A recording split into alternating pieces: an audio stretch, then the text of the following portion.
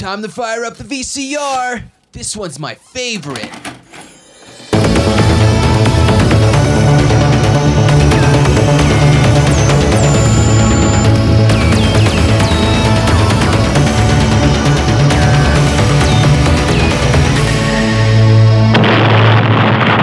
That was gold. Welcome to Analog Jones in the Temple Film. I'm Steve. I'm Matt. And we're a VHS podcast, except when we're not. And that's one of these weeks. And Matt, why don't you introduce what we watched in the theater? We watched The First Purge. Citizens, this will be a tradition we celebrate every year. Join The First Purge. Isaiah, come say bye. Go do your thing, sis. Always. I'll see you tonight. People are now calling this controversial experiment of legalized crime the Purge. Do not purge! Do not purge! You and Isaiah, just stay with me during the purge. Oh, we're gonna be fine on our own. We are here with Dr. May Updale. She came up with this experiment. Is the purge a political device? It is a psychological one. If we want to save our country, we must release all our anger in one night. Tonight, we'll see the good and evil in everyone. This is your emergency broadcast system announcing the commencement of the First Purge. Our neighborhood is under siege from a government who doesn't give a shit about any of us. At the siren, all crime, including murder, will be legal for 12 hours. There's a lot of good people out there who we're gonna have to protect. All emergency services will be suspended. We gotta be prepared for anything. Your government thanks you for your participation. Parties, you predicted a much higher level of participation. Human nature does not obey the laws of politics. What the hell is going on?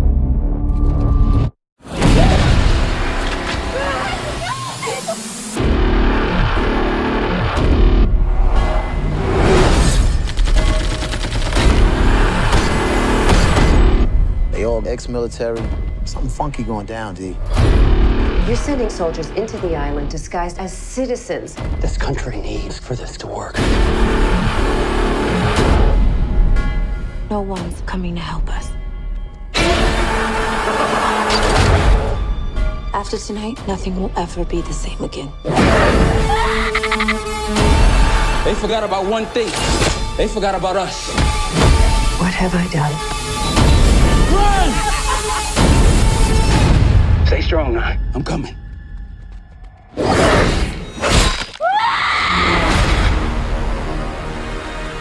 Just remember all the good the Purge does. And this week, we're joined by a special guest. You're going to say Katie's name? I was actually leading for you to do it. Like, I was like, you gave me a bounce off, I gave you a bounce off. Whatever. Katie, introduce yourself. Say hello. Hello. We watched The First Purge. Can we just say right away that this name is really annoying? Because when someone asks you, "Oh, what'd you watch?" "Oh, The First Purge." "Oh, okay. What is the first one?" I'm like, no. Well, I actually watched the prequel. Yeah.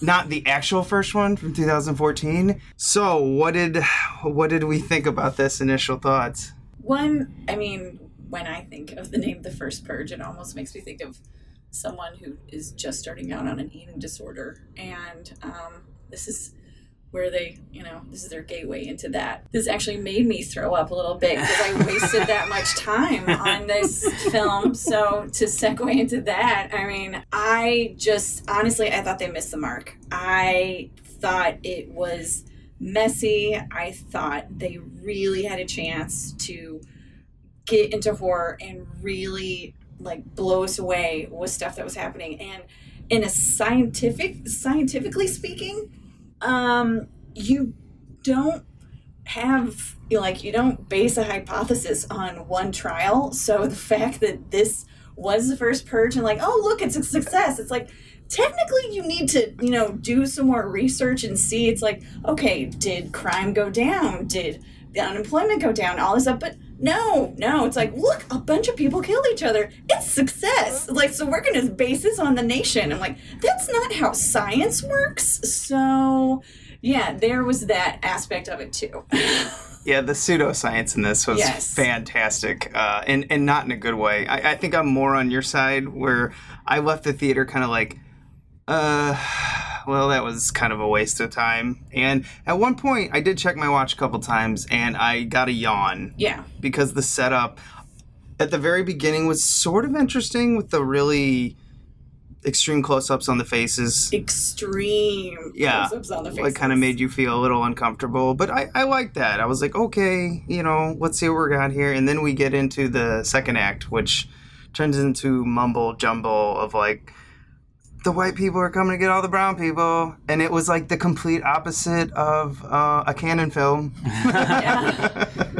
Matt, I know yours is going to be different, so just go. Okay, well, and this will be a good segue so we could talk about our history with the franchise. Yeah. But I actually loved this movie. I really did. I had such a good time with it. But, so here's our segue. I'm not big on the other ones.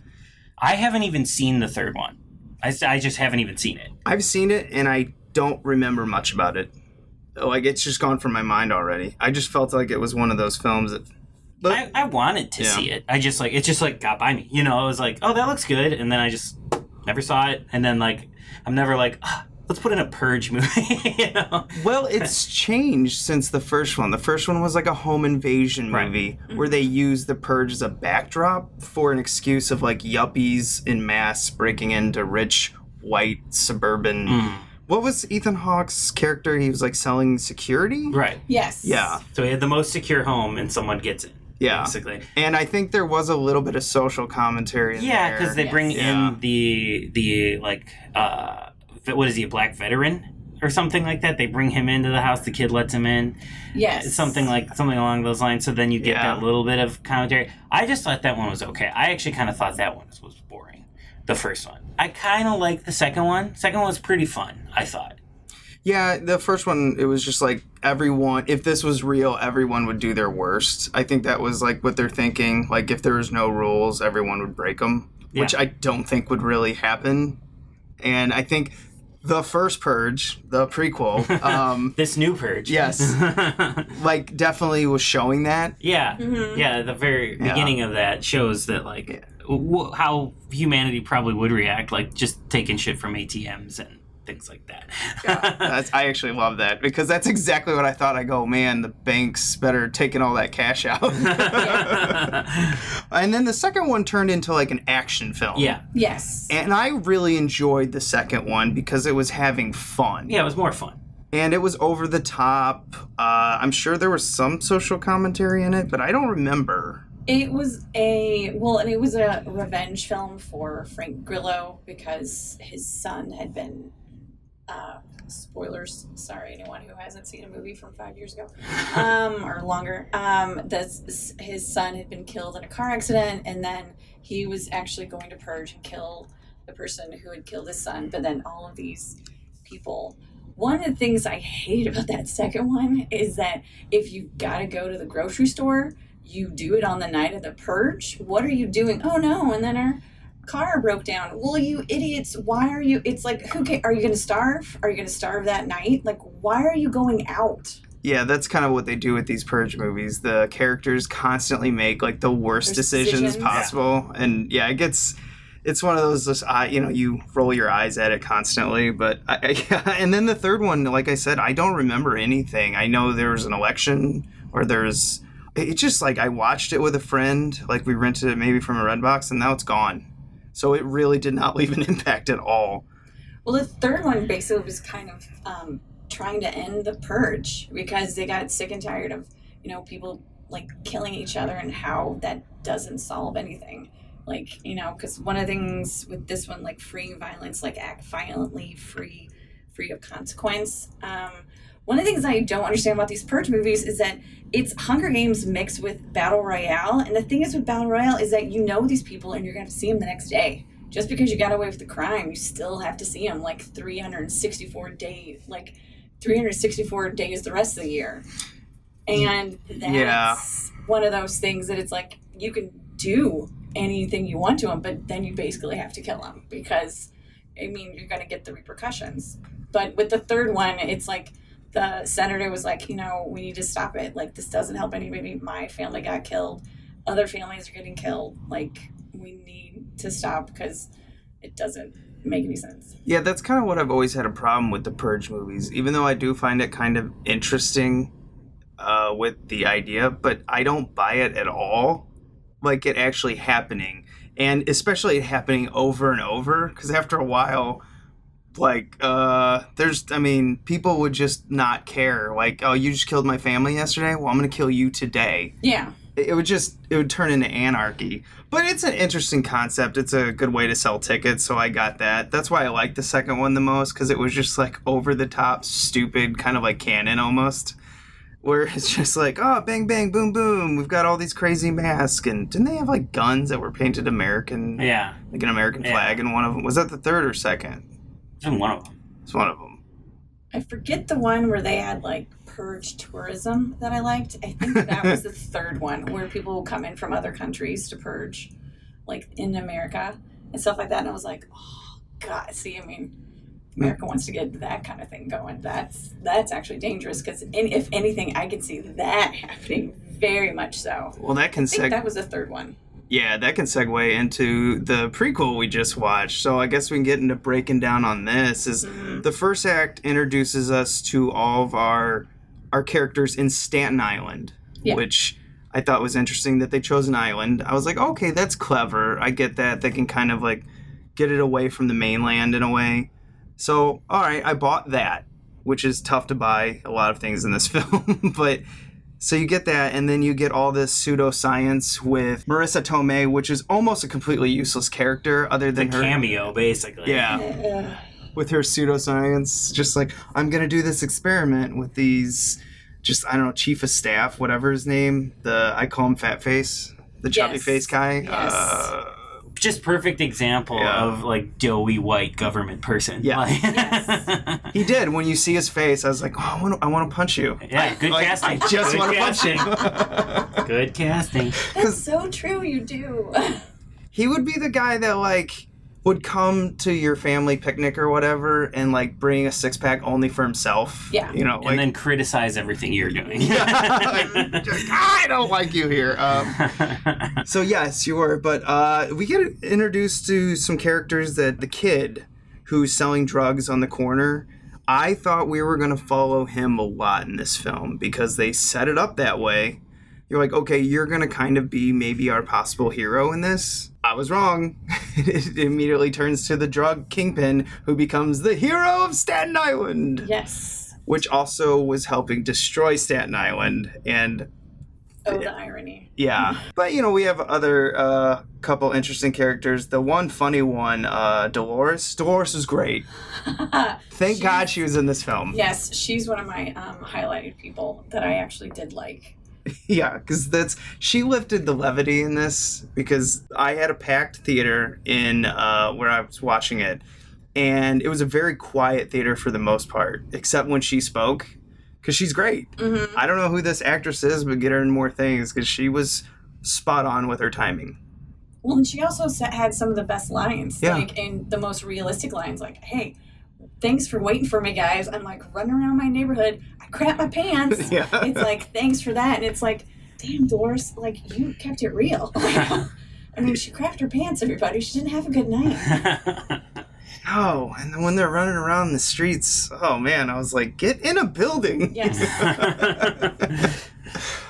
We also had Skeletor in this, which again, I thought was going to be like the main baddie, because I thought this film was going to be like a slasher with him following these characters around, and it was going to be maybe them trying to survive Skeletor the whole time, which has got a nasty face. Yeah. Good casting and good makeup. I fucking love this character. I just, it's so cheesy, but like in the right way, like in the right way possible. But he's so over the top. I was just like, yes, give me more of this. Yeah, he's good to cheer against. Yeah. We had a bad guy where everyone could, like, it doesn't matter how over the top your bad guy is, as long as the entire crowd can be like, you're bad and I want you going down. Even though I might kind of like to watch your craziness. That's the thing. I think in these type of movies, like pretty much all of like these Purge and I'm gonna go and just say like all of the Blumhouse movies, like all the very low budget serious horror movies, we never get like these over the top villains like this, like these cartoony villains. It was really refreshing and fun to see in this movie. I had problems with this movie where it's like sometimes you've got amazing fight scenes and then sometimes you've got complete scenes where it's like like all out of focus. It's like the director was like, okay, I'm going to do this one really well. We've got this, and then it's like, okay, guys, I'm going to go to lunch. Why don't you just like set this here and then you guys do your thing. If it's out of focus, no big deal. Because like with the laundromat scene, I had a big problem with that it was like, I feel like it was 90% out of focus the entire time. But then you've got scenes with, like the smoke screen scene where Dimitri and his gang are doing stuff. And I'm like, damn, this is one of the best fight scenes I have seen all year. We need more of this. I thought Dimitri, although he was supposed to be in stereotypical fashion the not great person to have in the neighborhood, and he's the one who's actually trying to save the neighborhood, it was a benefit to the film that they had him as the lead actor, because he definitely was one of the best actors in the movie. Like, I know the guy that you thought was going to be kind of a lead, I thought he was kind of weak.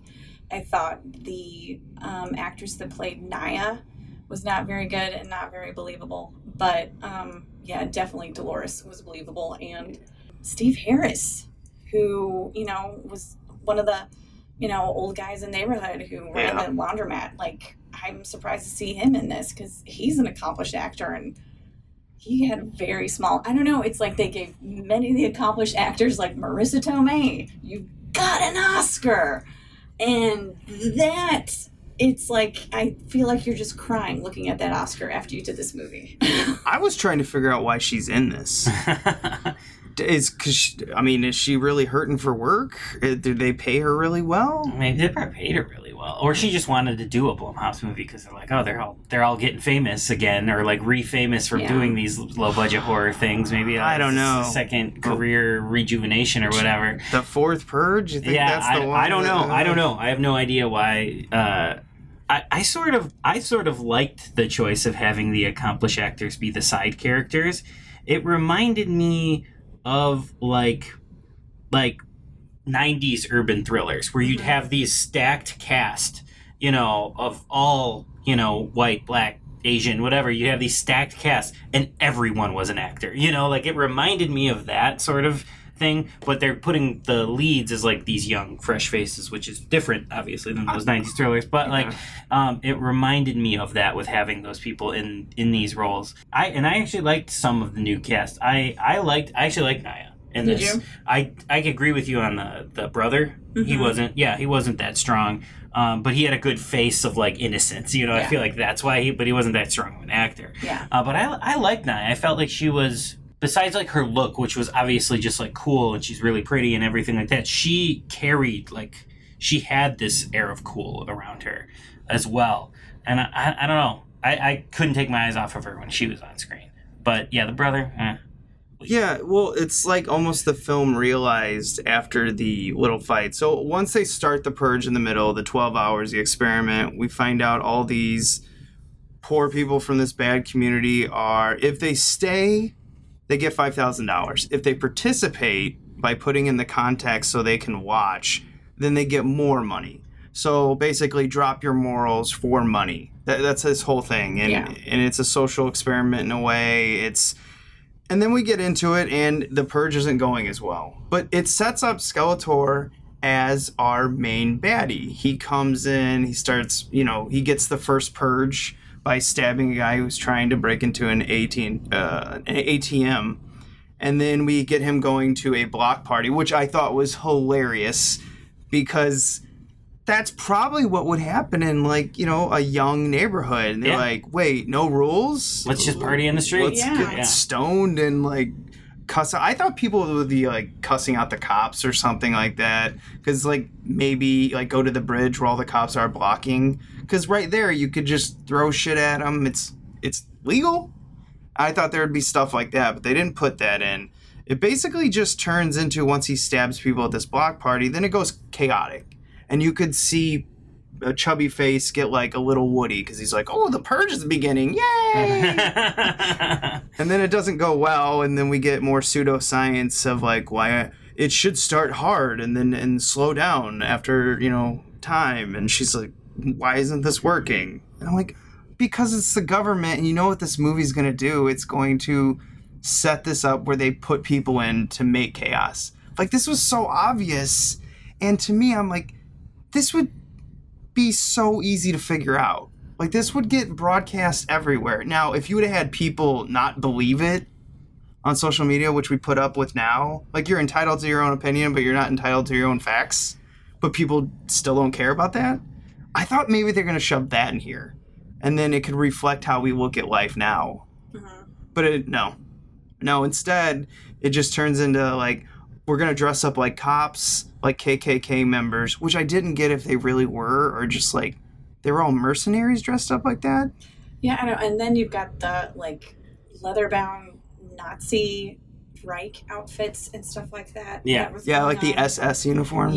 Yeah. Like heavy SS. And then you got a little bit, like, I think there was one guy that looked like he was the Gimp from Pulp Fiction and stuff, which I'm like, I mean, if that's what works for you, I would think it would be hot, because I think that's the summer. But whatever, if that's your costume of choice, I don't know. I like what you were saying. It's with this, I feel, if they would have televised this all across the country, and I feel like this film had like a Escape from New York mixed with Running Man kind of thing with that, because if people would have been taking bets and like trying to encourage people to do different things, that I think would have been something that they would have, like, people that were on the island, like, oh, I can get more money if I do this. Well, look, these people are betting on me. It's like, you know, like, feel the pressure to do that. I feel like that could have been an aspect that they, I don't know, would have made it more interesting. Yeah, I don't know, because having the people coming in and doing stuff, and then you've got drones that are watching everyone, and then, I mean, are we just gonna, like, totally spoil this whole thing? Yeah. Oh, yeah. Okay. If you're listening to this, you should know. You've seen it. If you've listened to us, we spoil everything. But we warn. So then when you have the drones start shooting up people and stuff like that in the end of the second act, I was like, well, then what's the point if you're just going to take him out to begin with? And then when you get to the end, I kind of thought, well, if you're really going to go here, why didn't you guys just have the drones, like, shoot up everybody and maybe have 2 or 3 people, you know, that actually survived and try and tell a story of what really happened on the island, rather than it like, oh, everyone just went crazy and did this. Because, I mean, you still have a lot of money you have to pay those people. Like, there's a bunch of people that are still alive. And then, you know, they obviously are very okay with what happened, because they started to play a pickup game when the, you know, crane shot lifted up and you see guys playing basketball. And I thought that totally threw me off the whole movie, when that is like, wait, I don't understand. You just saw everyone, like, there's people in a church who were just gunned down and set on fire. And I mean, maybe that's the way you're going to deal with this. I don't know, but that totally made it like, this is just, I don't know. Yeah. To me, it was just a joke at that point. This movie's so heavy-handed with its political message jump on that I was like, all right, if you're going to go here, get a little bit more courage. And, like, when those people walk into that church and slaughter innocent people that are unarmed, you fucking make it real. Yeah. That was a joke. As soon as she gets there and they're like, they've all been slaughtered. And I was like, are you fucking kidding me? You're supposed to be making a movie that is like a brick in the face of the Trump era. And that's what this is. Yeah. It is taking advantage of the time period. I have no problem with a movie taking advantage of the time period, even though it will be dated 5 years and it will feel like it was made 20 years ago. It's going to be so dated. But if you're going to do that, grow a pair of balls or ovaries and fucking do it. Don't give me this sit in the fence going back and forth with it, because that's what I felt like this was. Yeah. That's what this was, for sure. It was obvious. It was broad stroke, sort of political commentary, which I actually like, and I disagree with you thinking that won't date it then, because it's broad stroke. You'll be able to go and watch this movie, and, you know, similarly to like the like 70s exploitation movies where you look back and there are obviously criticisms of the Vietnam era.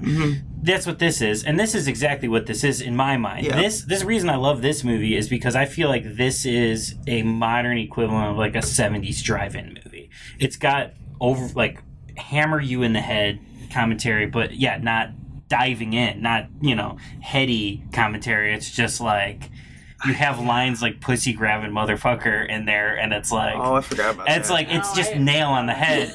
It's nail on the head shit, and I think that's not going to date it. It's going to be like, oh yeah, that's one of those movies from that time, that dark period. I don't know, because I think a lot of those 70s exploitation films do get laughed at. I mean, we enjoy watching them because they're heavy-handed, but it's kind of like we're laughing at them, not with them. Well, I don't. Maybe the regular people do. But those are just movies that I enjoy. So, like, I feel like I will go back to this one and really just enjoy it because the broad strokes and the nail on the head commentary and hit you with bricks. Like, if you look at Night of the Living Dead, 1969, that's basically, even though it was black and white, it's basically a 70s exploitation film on racism. Right. And look how well that one did with that's a lot. Yeah. That's a lot smarter than this movie. But they had a chance to be smart with this in certain areas. You can still be over the top and smart. I mean, George Romero did people eating other people as racism. I mean, that's kind of stupid, but awesome at the same time. I don't know. This one just is too dumb. See, I'm all for it. I'm all for just like the broad strokes and everything like that this movie does. But I will say, if they would have went in and you would have saw the slaughter of everybody, that would have had a little more, I don't know, weight. Yeah. But the scene in the stadium with the cops has the weight. Yeah. And they cut away from it too soon. I was like, leave it for a second. Let it breathe. Yeah. Because that's the scene. That's the scene. That's your fucking anchor for what you're saying in these movies. When I said it was too stupid, Katie, I saw you, like, what was going through your mind? No, I just agree. I just feel like it was, I don't know. I just feel like it was just dumb. I feel like they had the chance to really hit home and make it a, like, gory horror film and really like set the precedence. Like, this is the first one. This is the one that it's like sets the stage for the rest of America. Like what you guys are what you were saying, like showing like people just bullets flying in a church where people are there to like commune together and like sit because they're afraid of what's going on, but they don't want to leave their community, and then have this happen. Like, that's what The Purge is about. Like, no place is safe. Like, you have to make your own safety. But I also feel like there was a lot that maybe they put in that, because I don't know, there was stuff in the third act, like with Skeletor and stuff, that I feel like we missed with him, where he's like covered in like almost like he was in a fire and stuff, that I feel like maybe they filmed but then they didn't put it in and stuff. And I understand they're like basically making the hood into ancient Rome and whatnot, and they talk about that in the film, but I don't know. One thing I'll always love about The Purge is that damn siren. That damn siren has actually become one of those things. It's almost like the that when I hear that siren, I'm like, oh crap. Yeah. Oh shit, stuff's going down. I did like in the church when the sirens first go off. It's like a ripple effect through their, like they're like, oh shit, this is real. Mm-hmm. It's actually happening, even though we knew it was going to happen. But I do want to talk about, did anyone feel the massive shift in the middle of this? Where almost the film goes, okay, the kid is not working out. Let's go to the drug kingpin as the lead man. Yeah. And then they're like, okay, Skeletor's not enough of a bad guy, so we'll stab him in the back and then not see him for like the rest of the movie until the end. And now we'll go to all these mercenaries dressed up as KKK and cops and SS troops. And to me, I was like, Skeletor, you spent time setting up a baddie that we could hate. Now you shift to the other baddies that we don't know, and I felt like are just like flat because I'm not cheering against them. Now I'm rolling my eyes. And I felt like the crowd, I could feel the shift in the crowd too. Now a lot of them were younger, so they just want to see bang, bang, boom, boom. And I understand that completely. I remember Sunburn in high school. But the rest of the crowd, the adults, you could probably hear the groan because it's just like, we're doing this. Yeah. So a lot of them probably wanted to escape the bullshit on the news, and then they come to this film, which, by the way, don't come to a Purge movie if you're trying to escape social commentary and stuff, but maybe they don't know that because they're working their jobs and they don't watch movies constantly like us. Or the Wasp is sold out. They have to go into this movie with their family. Hey, there's that too. Oh, side note, I guess we'll get into that. Well, okay, let's finish the movie first. So we get into this. It's all set up. They throw Marissa Tomei's character away, literally into the street. Literally away. Which... I laughed, by the way. I go, oh, you gotta be kidding me. There was one thing about that, though, that, I mean, it had to have been her. However, she did have her assistant that was there, and it was almost... I don't know, I almost thought it was too convenient that they just see her with the wig and stuff, and then... they shoot her up, and I almost was thinking, it's like, well, what if maybe someone just, put a blonde wig on and it actually isn't her, and she's got, she'll come back in a movie and that'll be her way. It's like, I can fix this, maybe my poor assistant. Maybe why she's in this movie, yes, so she can come back and carry the next one. Which, exactly, that's what I was thinking, like, come on, man, you won an Oscar. Like, you've been nominated since then, too. I know there's got to be something more than this. I noticed that, too, because they show the back of her head from a faraway shot. Yes. It might be. I was like, did Marissa Tomei just walk off set like, I don't need a close-up for my death, goodbye, or is it this? Yeah. I'm hoping it's that and not the, fuck it, just give me my paycheck. Which it could be that. It could. So well, before you go any further, I was just going to say, I actually kind of, again, like, this is just me being opposite of everybody here, but, like, I like the bait and switch. I like the fact that you think it's going to follow this kid around, and then you get Skeletor. But then it's like saying, like, okay, we've got this cartoony, crazy villain that you love watching, but it's like, here's like the real villain. It's like, come on, Nazis and KKK. It's like, these are the real bad guys, not just some crazy guy that likes killing people. Like, the real bad guys are. Then you can't spend malicious. that much time on Skeletor. I feel like you shifted the audience so much in the middle. They bring him back, though. They bring him. That's for why 2 seconds. No, I know, but still, that's. And it just felt weird when they brought him back, because I felt like, did we miss something that he had gone through? Like, is there a side story or something? But then look at the little ladies who are the custodians that they, like, oh, people make fun of us all the time. Yeah, we'll purge. And they do that sequence with them with, like, the stuffed animals, and then the kid runs through them and they're laughing and stuff like that. And I was like, I just thought that was kind of a waste, because I felt like they maybe should have gone back to them, like seeing them killed or whatever. Like, I don't know if there's closure on their characters or whatnot, but for a 90-minute film, this feels very confusing and convoluted and just overstuffed. And it's only 90 minutes. That's what kind of blew my mind with it.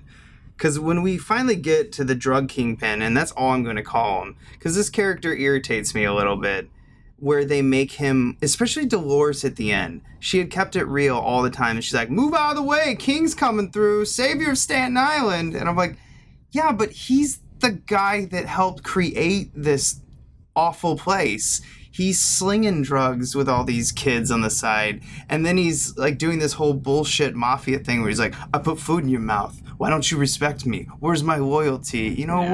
Like, his character is real. So that I appreciated. But then making him the, like, hero at the end, I was like, what? Well, he grows and learns. How do we know that? Because of Naya. She's the one that talks sense into it. So he's just going to stop slinging drugs. He's going to give up all that power. Well, then it goes to the argument of, like, did the government put the drugs in the community type thing? Is it one of those situations where it's like, maybe, do you have that argument then? I don't know. I'm just playing devil's advocate here. I just like it because it's a trashy movie. That's why I like it. I'm just trying to make an argument here for it. Yeah. At the very end, when they finally kill all the baddies in what turns into the raid at the very end, because all the SS troops, when the guy takes off the mask and he's kind of like weird kind of... It looks like Charlton Heston, which I think is on purpose. Is it? He Yeah. did. It's Oh. Nazi Charlton Heston. I was just like... I'll kind of give that a slow clap now. I didn't even think about that. That's funny. Nazi Charlton Heston, also known as just Charlton Heston. Anyway. I kind of wish this movie was more of a raid movie the whole time. Like, they were running away from Skeletor and a bunch of, like, Nazis, but they would have set both of them up. That would have been fun. Because then you kind of would have returned to the roots of, like, a home invasion, but instead of just one home, it's, you know, like this... I don't know, entire house of like low budget people. That would have been awesome. Let's rewrite this script right now. Well, I feel like they had all these ideas, and that's why they were like, well, put that in at the end, and then we'll do like the regular person at the beginning. And yeah, I feel like they had all these ideas. They're like, put them all together. We'll see what happens. One thing that I thought was kind of a waste of time, since basically this could have happened with or without the Purge, is that whole scene with Dimitri and the two girls, and then the guy who Dimitri had insulted, and he was the one who was like, I put food on your table and all that stuff. To have the two girls try and kill Dimitri, and like, no offense, you could have done that whether it was a Monday, Tuesday, Wednesday, or Thursday. It didn't have to be the Purge. I felt like having that be the Purge and then Dimitri killing that guy anyway. I mean, that didn't seem like that was anything to do with, that didn't have anything to do with the Purge. That would have just happened. It's like, and I felt like if they had taken that whole section out, that could have been more, I don't know, like plot twists or storylines for something else, because I didn't really see that elevating or progressing the story along or anything like that. And that to me didn't make it seem like, oh, well, this is total Purge, so I can just do this. Like, well, no, because I feel like that just would have happened like any other day. Like, you smack some guy in the head and try to pull a, Michael Corleone on him. So he just did a veto on you. But I don't know.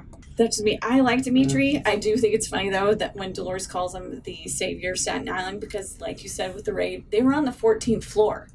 That means there's 14 floors of people that were killed before Dimitri got to him. So you didn't save that many people. Yeah, the movie doesn't at the end kind of like give you the like depth of how many people are dead in Staten Island. A lot of There's dead lots. people. So, so I can see how they were like, oh, the Purge was a super success, but you're telling me this is going to work out where these people won't know they're mercenaries? Because who's going to, collect all these dead bodies? Yeah. I mean, because, these people are going to have to really tighten these bootstraps, and then pick up a lot of dead bodies, because that place is going to stink. Well, that's going to create jobs, though, Stephen. And, maybe that's the point of the Purge. It's like, someone's got to put together these places that were looted, and someone's got to pick up all these bodies and clean them up. Like, I mean, those jobs don't just come along. So what you're saying is you want to purge. I wanted to purge so bad during this film and after this film because of the people that were in the theater with me. I've never wanted to purge so much in my entire life. And I actually wanted to do that before the movie even started, when people were just, I don't know, people can talk and stuff like that before a movie, but when you are very loud and honestly don't take a breath, and then don't let the person next to you speak when they're trying to speak, and you're like vehemently talking over them throughout that time, I just wanted the movie to start. And then when that person that I felt sorry for, that you weren't allowed to speak, then when they start talking very loudly, I'm like, I just want to throw a grenade in this place and let the purge begin. Man, I can't go to the free screenings anymore. I kind of want you guys to bring me to a free screening, because I want to experience this. It's got to be like a horror movie. It's always got to be like a for the masses movie. If you want to go next Thursday, I actually have one next Thursday if you want to go. Is it a horror movie? Yeah. Ooh, You should do it. Just experience it. I don't know if you were there for this one, because I don't think we knew each other then, but Don't Breathe had a screening where like a fight almost broke out. Were you at that? Is that the one where the guy tried to crack jokes? Yes. And then someone said, shut up. Yes. He's like, I'm going to, there's going to be 2 dead bodies, like on the screen, one in here, if you ever tell me to shut up again. Yes. And I'm like, Yes. God, I was this at that is a screening, yes. Oh, then we were at that screening. Yes. Yeah. Yes. And that guy actually got booted out. It's like, I was where the guy who got threatened, and I'm glad he did. He stood up. It's like, someone just threatened my life in a free screening. And it's like, Jesus Christ. Not quietly. No, Like, not quietly at all. That was my last free screening. I was like, I'm not dealing with this. Because it was like, it's like that all the time. Like for the, not for like art movies, but like for the Hollywood movies. So it's like that every time. You don't think the free screening on Hereditary was like that? Well, it might have been because it was a horror movie still. I don't know. I think people were fucking leveled by that movie, but we'll discuss that another week. But yeah, like it's hard. But then at the same time, I think I mentioned it in another podcast. Like I had to see The Strangers 2 twice because people kept bringing children into both of the screenings I went to. No. And the first one were babies, and they toddlers. They were walking, but like they acted like toddlers throughout the movie, and I couldn't blame them what toddlers because that's what toddlers do. So I couldn't blame the kids, but I was absolutely mad at the parents. It just ruined my experience of another movie I really liked, and then I had to go back and see it, and there were more fucking kids there. So I mean, it's not just free screenings. It happens with all the Hollywood movies. You can't help it. Well, it happens even in the paid screenings because I discussed this off the air, but when I went to watch this, Wasp, or Ant-Man and the Wasp, were sold out. So this family of 5, 3 kids, mom, dad, the dad's like, well, what's next? And they're like, the first Purge, but it's not for children. And without hesitation, he just goes, give me 5. And I was like, what? And there was probably at least 5 or 6 little children, like 6 or 7 or younger. And like, to me, really, is that what you want your kids exposed to this right now? Like, if I ever have kids, I would love to show them horror movies, but like not The Purge.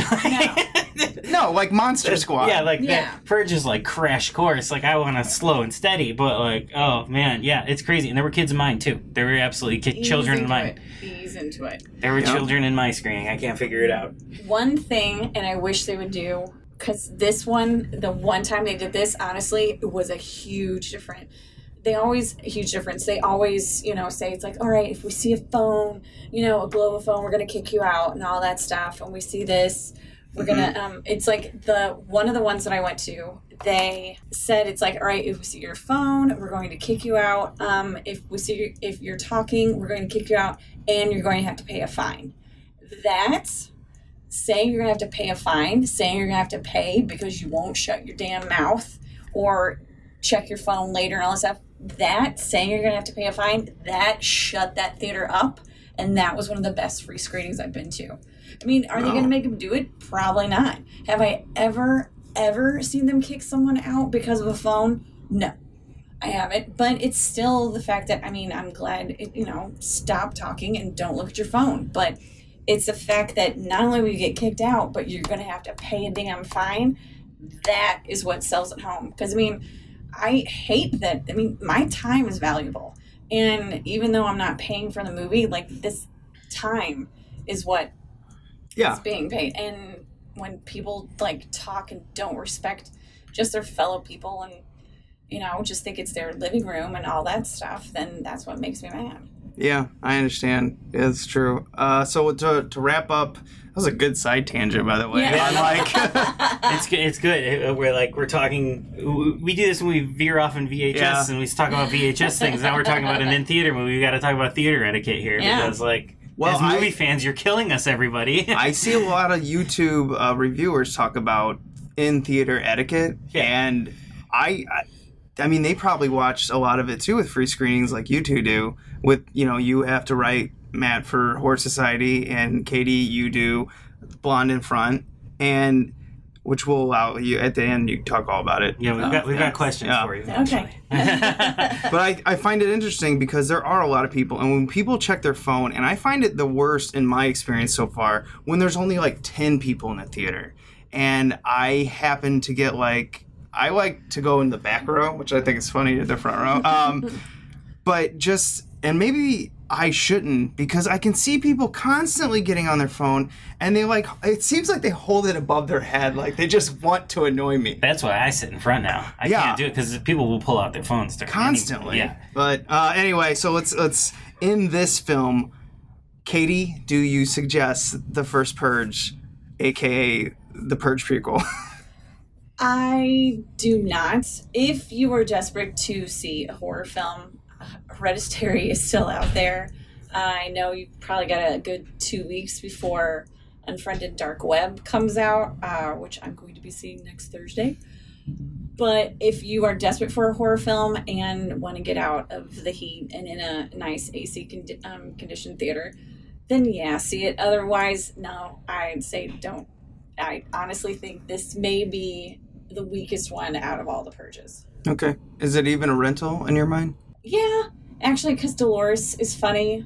And like I said, I really liked Dimitri and all that stuff. And again, it's like half great scenes, half just messy, sloppy scenes. So that's why it's like, I just felt like the director just said, here, just take this. I don't want to do it anymore. And then some scenes like, let's do this.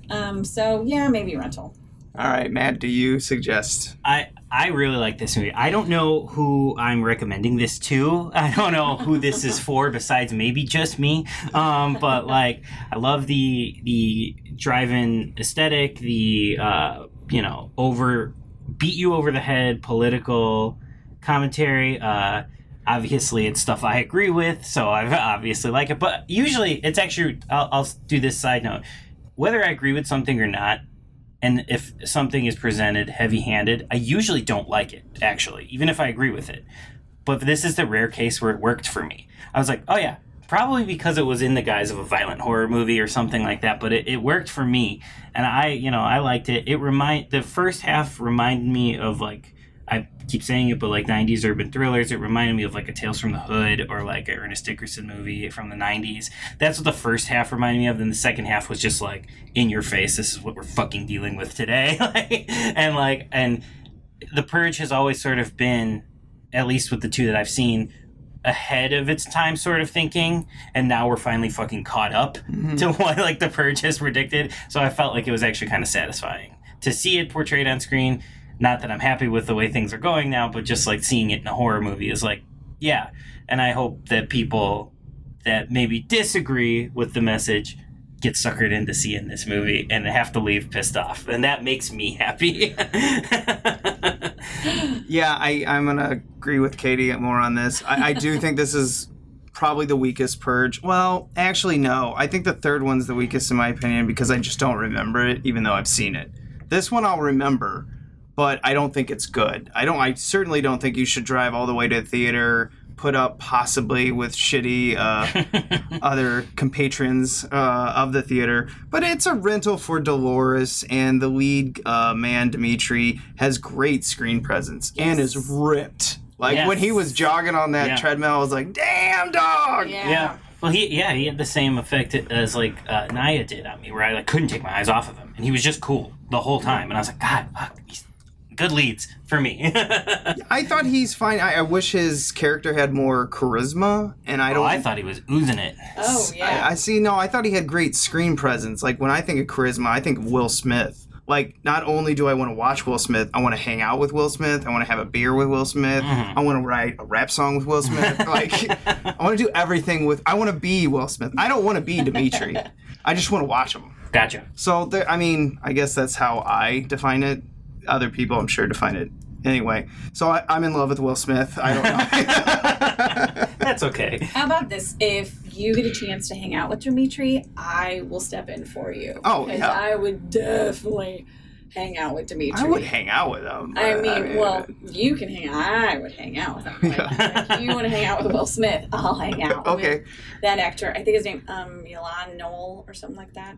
Yeah. Yes, he just...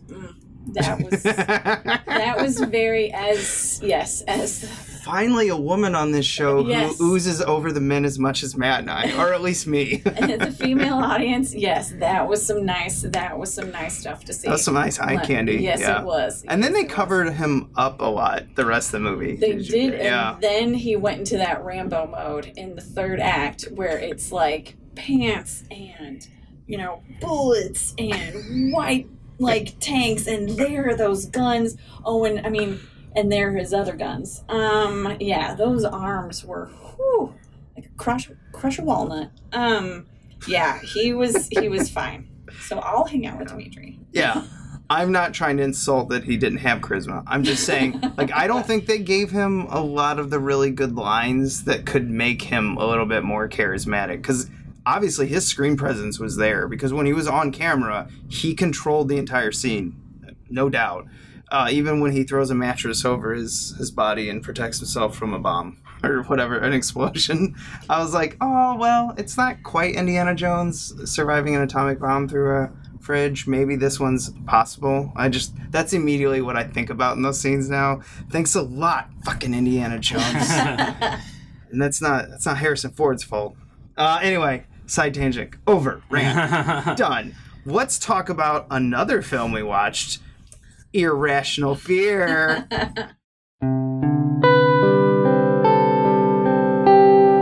I know we haven't been as close as we used to be, but that's part of the reason that I want you to come. I want to make up for it. I just don't think it's going to help, you know? Dr. Sanders is more than just some teacher trying to help. I understand you spoke with Zach. Just mentioned this weekend and the whole therapy experience, or whatever. I think it would do you some good, Taylor.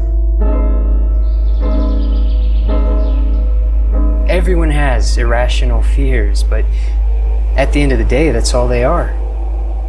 Fears. We're all here for one purpose. To find our true potential without irrational fears holding us back. Fear of physical contact is very common. But you can't let it control you.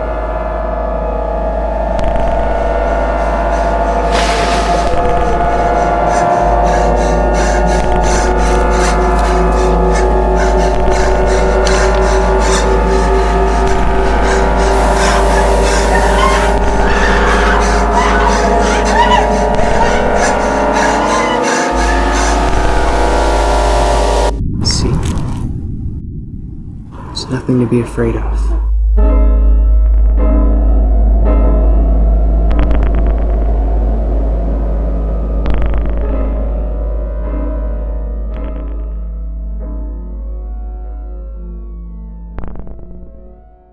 And I think there's an actor in this film in this room. What? There is. It's me. I just got done watching this right before you came over, so that was fun. I yelled at the camera, or I yelled at the movie a lot in this. I had a lot of fun. Like, don't you put that pudding in your mouth? No, you did it. Can I say whoever made the poster on this is amazing? I know, right? It's really good. Different pills and stuff. I loved it. It's like Dr. Mario from my Game Boy days. I know. I love it. Did you guys do this in Wisconsin? Yes, we filmed that in Wisconsin in June of 2017. I believe June 12th through the 22nd or 23rd. Oh man, you just lost our audience with math. Oh. They're like, what? What is, for those who don't know, what is Irrational Fear? What is the movie? So, Irrational Fear tells a story of 7 strangers who pick to go to a log cabin and confront their fears, kind of like the real world in a horror movie, which is kind of like the real world on MTV. And they have a doctor named Dr. Sanders who wants to take everybody up to this cabin, have a little retreat, confront their fears, and go from there. And when they, have some good results, and then all of a sudden the people start missing and dying, and then it's not a good time anymore. How did you get into this film? I met one of the producers. Well, one of the producers was a friend of friends of mine, and then we became friends on Facebook, and he put up an audition post like, hey, we're looking for these things, and I was like, you know what? I'm going to audition. And I auditioned, and then I got the call from the director, And I only had the monologue. I didn't know what the rest of the movie was like. I didn't know if there's kind of crazy nudity or anything like that. I'm like, let's see what happens, 2017. And then he gave me the full script, and I took the time off and did it. Yeah, how long was the actual shoot? I got there on the 13th, and I think I got there on the 12th, and I think I filmed from the 13th through the 22nd. And once I got there to Wisconsin, I filmed every single day but one day. All right. Nice. Would you do it all over again in another movie? Yeah. Yeah? Yeah. Because you're really good in this. Oh, well, thank you. Yeah. Well, because Matt said you steal the show in the film. Yeah. And I was like, okay, so I just put in the film. I watched the trailer to it. I sort of knew what it was about. And then I was like, whoa, holy shit, you do steal the show. I'm like, was that on purpose? Or did you just walk in? They're like, hey, Katie, yeah, we're just going to make you like the star. I mean, I don't know. Because you're the and. Yeah. Yeah. Yeah. That's like a big deal. Yeah, that's one of the reasons why I did it. Because, and it's, the and introducing and stuff like that. Because he told me that when he says, like, we want, this is going to be your first film. Because I've done background work in different movies in Chicago and stuff. And this was my first talkie. So when I was like, wow, that's great. This is going to be my first film. He's like, yeah, you want to do an and introducing you. And I'm like, really? Okay. Then yes, I will do this film, very much so. How much fake booze did you drink in this? I drank a lot. Fake booze? Yes. And then a lot of real booze. The director's grandmother and grandfather, it's their cabin and stuff, and they were great. They were always on set. It's like they were like having your real grandma and grandpa's like, we just saw you did such a good job. I'm like, thanks. And they would always go and get food for us and stuff like that. And I had my Princess Pizza, and they made sure to get me juice to put in my little flask and stuff like that. So I had a lot of, mango, pineapple, orange juice that I drank a lot in that flask. I had to make it real. And then I had some water just to even it out because, Helen would get dehydrated. But, which I did that in the gazebo scene. I had a big old thing of water in the gazebo scene. When we just did a screening of this a couple of days ago. Yeah. And you had mentioned at that the flask was just falling apart. Or not functional. No, there's a big thing on the flask of like a skull, and like I'm not even halfway through filming, like the skull just popped off. Just so then we use like duct tape and like trying to put glue, but I also have stuff in there. So that is an essential part of what I do in a good chunk of like my first scenes of the film. I'm like, I have that flask. I'm like, we have to make sure this looks okay, because otherwise. Yeah, she's a drinker. I mean, I'm a drinker, but that doesn't mean I'm sloppy. Yeah. I was like, she's got take care of your flask. I take care of my stuff. If you were a cop, you take care of your gun. If you're a drinker, you take care of your flask. Yes. That's just how it is. Your tools are important. Yeah.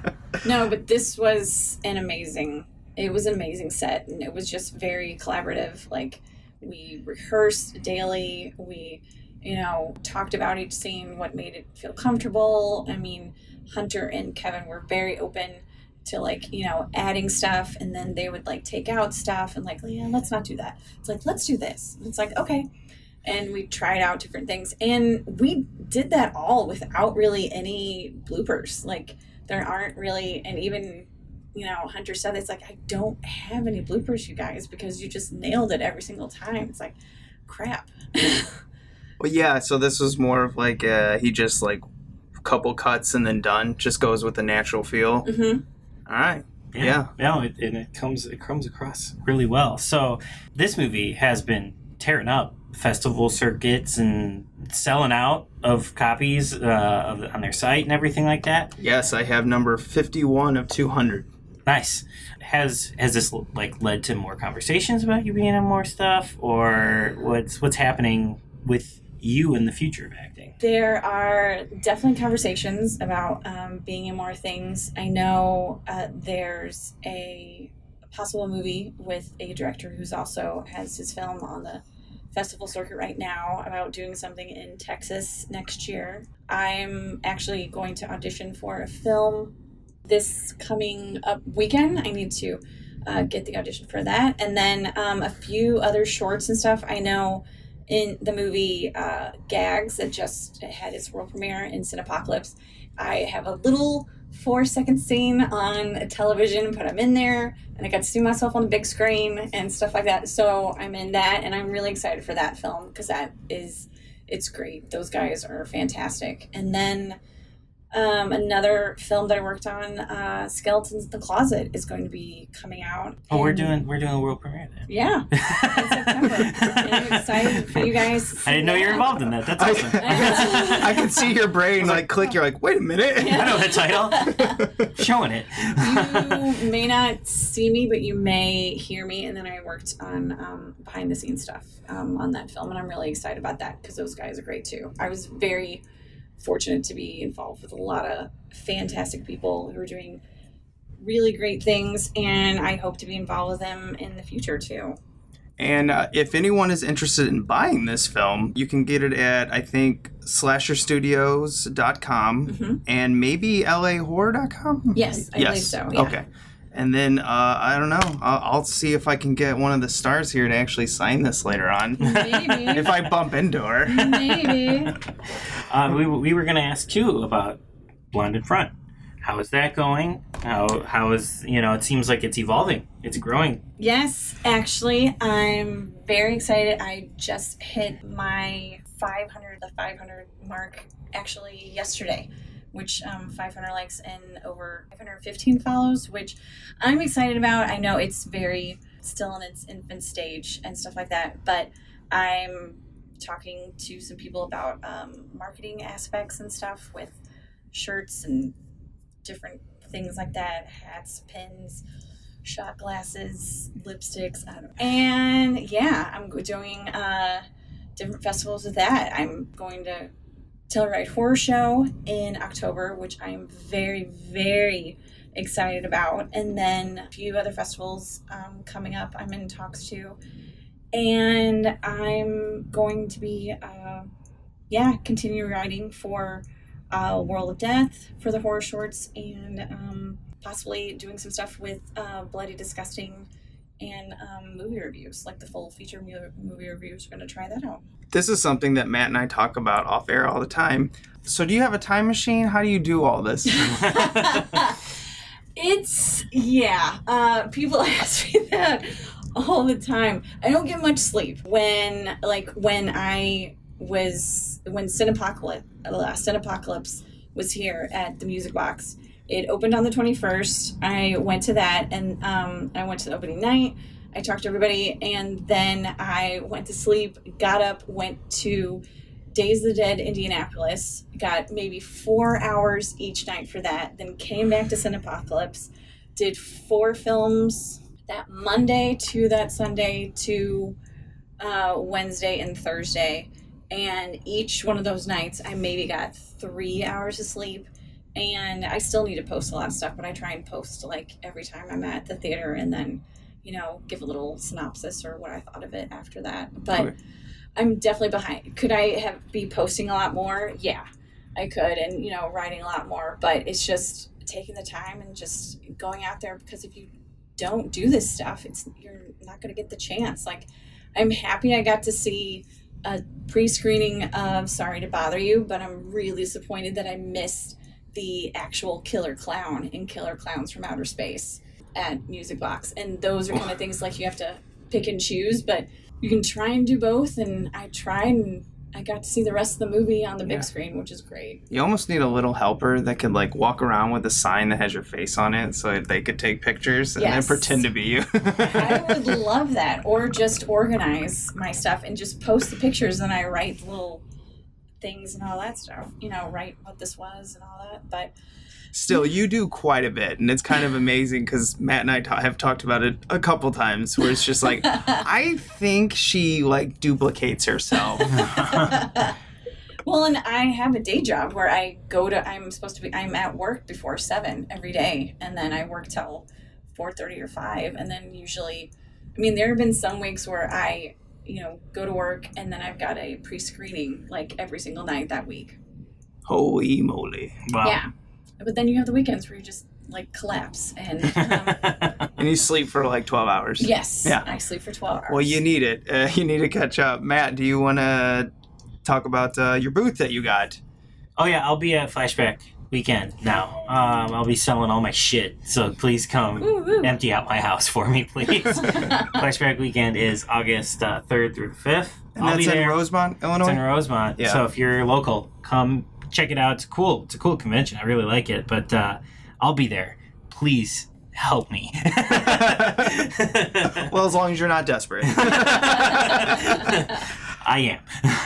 All right, that will end this week. Come back next week when we will be doing American Nightmare. You'll notice that we put this out before American Nightmare. It was supposed to go the other way around, but Matt and I are not good at planning, so wah wah. Yeah. We still do the podcast every week, guys, so at least give us credit for that. We may just not get the order right every time. Yo, what are we, like, mathematicians? Can't do this. Scheduling hard. So yeah, If you listened last week and we teased American Nightmare and you were really excited that was going to come out, sorry. Sorry. Gotta do your Canadian, because it is Canadian. All right, remember to rate and review us on iTunes. You can listen to us on Google Play, Podbean, Stitcher, I don't know, all those. There's so many out there now. And like the Facebook page. Also like the Blonde in Front Facebook page. And watch Irrational Fear. And maybe Purge if you have a chance. Anything else you need to plug, Katie? No, actually, yeah, I am going to be doing, I think, a monthly podcast for Radio of Horror. Actually, I am going to be starting my own podcast sometime soon, and that will be in the works because I'll be doing that with another female film critic. Sweet. Nice. Always like to hear the female perspective on it, because usually it's just Matt and I like bouncing our we like blood. And if you guys would ever like me back on here, I would love it because you guys are fun. Cool. Yeah, we'll definitely have you back for sure. Yeah, we love it.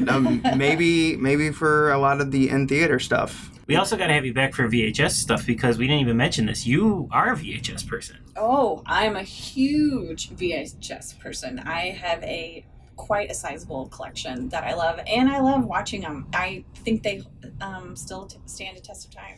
Do you have a Howard the Duck VHS? I do not. Oh man, you need one of those, because that's when you officially have like entered a realm of what the hell's wrong with you, and then you're right here with us. But yeah, come back for any VHS. We'll give you a list, and we had a lot of fun. So later. See you guys. I feel like they missed the mark on that, and I just feel like they had a good chance, and they did have enough money that they could have, that they really could have done it. Barf. What is she barking? Someone must be in the... All right, go ahead and finish this. Sorry. Oh, yeah. But I also... You fucking kidding me?